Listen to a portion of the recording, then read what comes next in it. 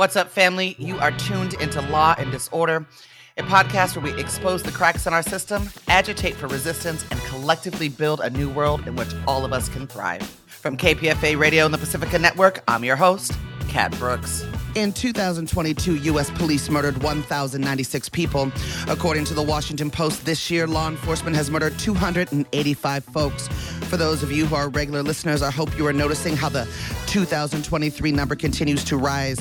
We are just 4 months into the year, and 285 people breaks down to an average of 71 people a month, and we don't even know most of their names.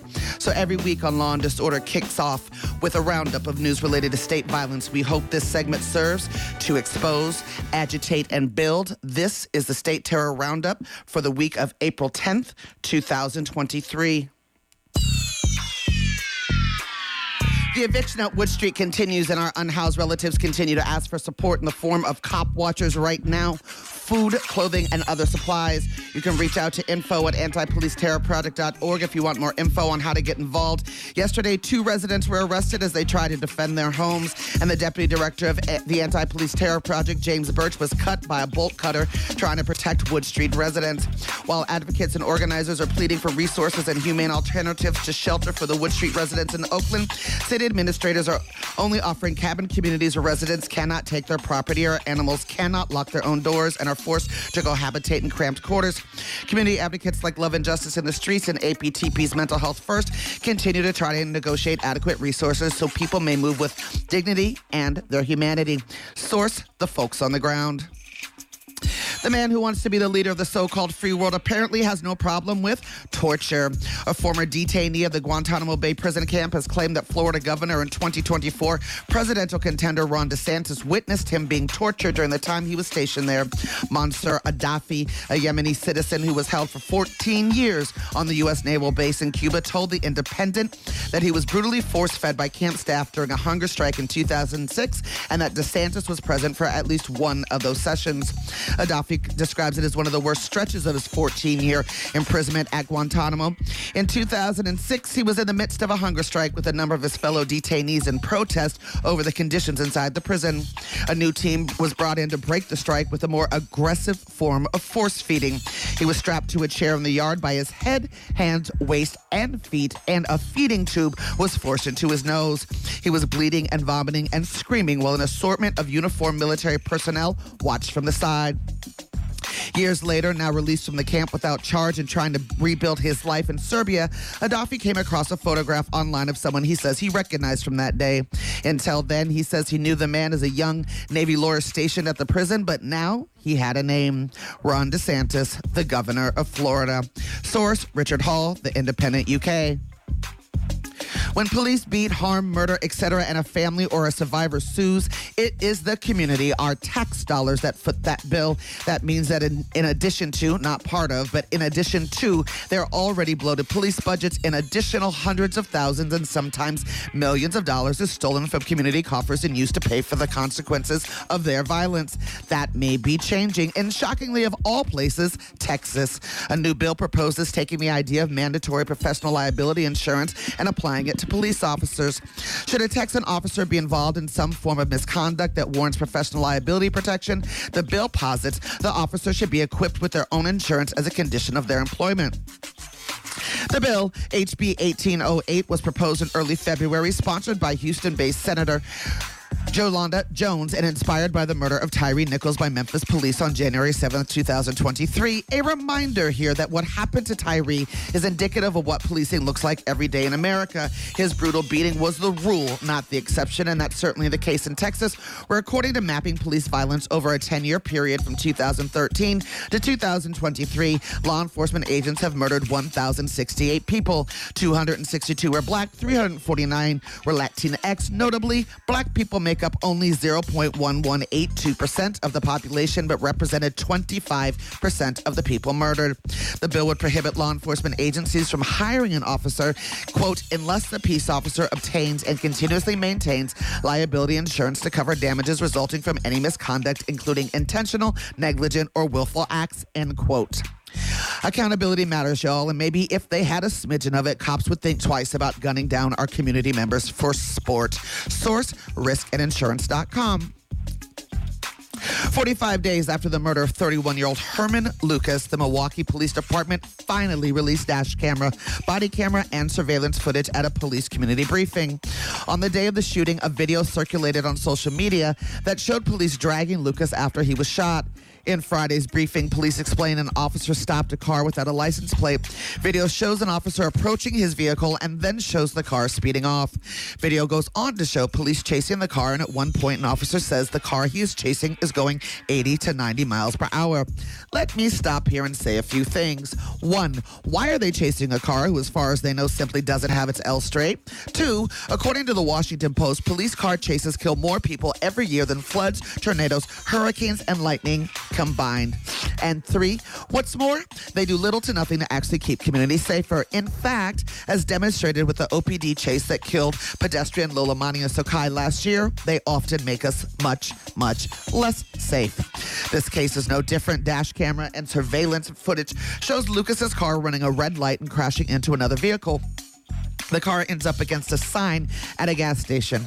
After one officer shoots Lucas multiple times, they wait 6 minutes to approach him. They say they were waiting to see if he was still a threat after he has shot him multiple times. Okay. The video then shows officers dragging Lucas's dead body by one of his feet and beginning CPR 8 minutes after shooting him. Source, NBC 15, Milwaukee. Following a Contra Costa County judge's release of the names of 17, that's right, 17 Antioch police officers accused of making racist or homophobic texts, Antioch Mayor Lamar Thorpe has blamed the department's culture and is calling for an independent audit. I mean, you're right, Mayor. And also, this has been the culture, not just of Antioch PD, but all the PDs in all of the places all over the globe. The mayor said, quote, "There are no words to express my profound disappointment given that one of the named officers serves as the president of the Antioch Police Union." Not a union. It's an association. Cops are not labor. The mayor went on to say, while Antioch has worked hard to become one of the Bay Area's most racially diverse cities, this will undoubtedly leave an embarrassing stain on our community. Kind of like the stain that the murder of Angelo Quinto, say his name, left on the city. The FBI, which is investigating alleged fraud, bribery, drug distribution, and civil rights violations related to the use of force in the Antioch and Pittsburgh police departments, found the messages from the Antioch officers after agents served search warrants on a number of officers' homes and showed up at the police department to seize the phones and other personal items. The offensive messages violate department policy but are not criminal in nature. They date back to September 2019 and continued until January 2022 when the phones were seized. And then, y'all, it got hyphy at this week's city council meeting when an All Lives Matter member of the public asked to do an audit of Mayor Thorpe's messages, as the mayor was calling for the same for the police officers. It escalated to the point where the mayor was asking the dude if he wanted to go outside. How that saying go? You can take the brother out of the hood, but you can't. Y'all know the rest. Source, Judith Preve, the East Bay Times. New York Governor Kathy Hochul, a Democrat, or Dixiecrat, as Brother Malcolm would say, is campaigning to take her state back decades on issues of pretrial justice and policing. Currently, New York Democratic lawmakers are considering adopting changes to a bail law that would allow even more people to be crowded into deadly jails pretrial, despite data demonstrating that stricter bail policies do not affect public safety, and despite, y'all, the fact that people waiting for trial means they haven't been convicted of anything. Innocent until proven guilty ain't for black folks. That's white folk justice for sure. New York City jails claimed at least 19 lives in 2022, the highest number in a decade. Put another way, more people died last year in New York City jails before ever being sentenced, awaiting due process, than were executed in the entire United States. And last week, while elected officials visited Rikers Island to speak with constituents, including those held in solitary confinement cells nicknamed the Kennels, a fire tore through the unit, which had no functioning alarms or sprinklers. Detained people said they were left alone for approximately 40 minutes as they attempted to use toilet water to douse those being burned alive.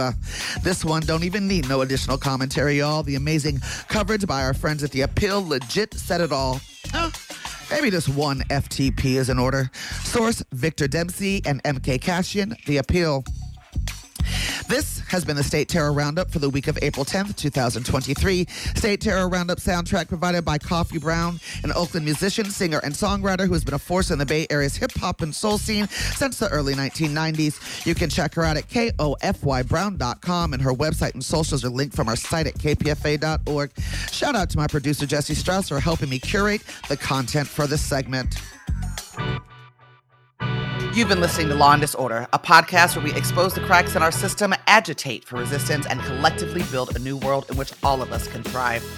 That's it for this episode, family. You can find more information about topics and guests in this episode's show notes.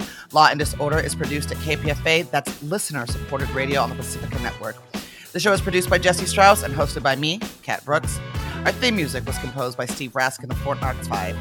If you like what you heard, please follow us on social media at Law and Dis, that's D-I-S, and subscribe wherever you listen to podcasts.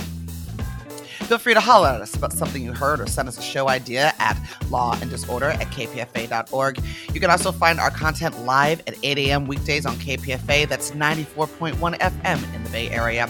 Our show and all of KPFA's programs are funded exclusively by you, the listener, and if you're in a position to support us, please donate today at kpfa.org. Take care of yourself and take care of each other. We all we got, fam.